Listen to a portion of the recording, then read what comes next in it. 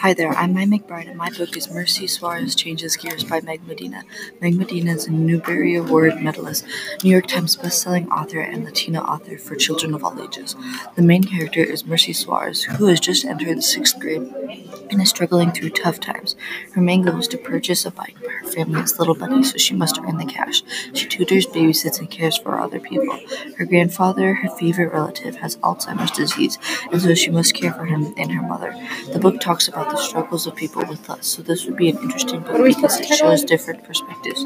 Mercy Suarez Changes Gears is an amazing book that shows the grit in a young girl who has to be 99% of her life to her family. She has one small gift she works so hard for, but her family still struggles to stay alive. There is sickness throughout her family, and she has to deal with bullies and has little to live off. Ride your bike from your troubles. I'm just gonna do Out of My Mind.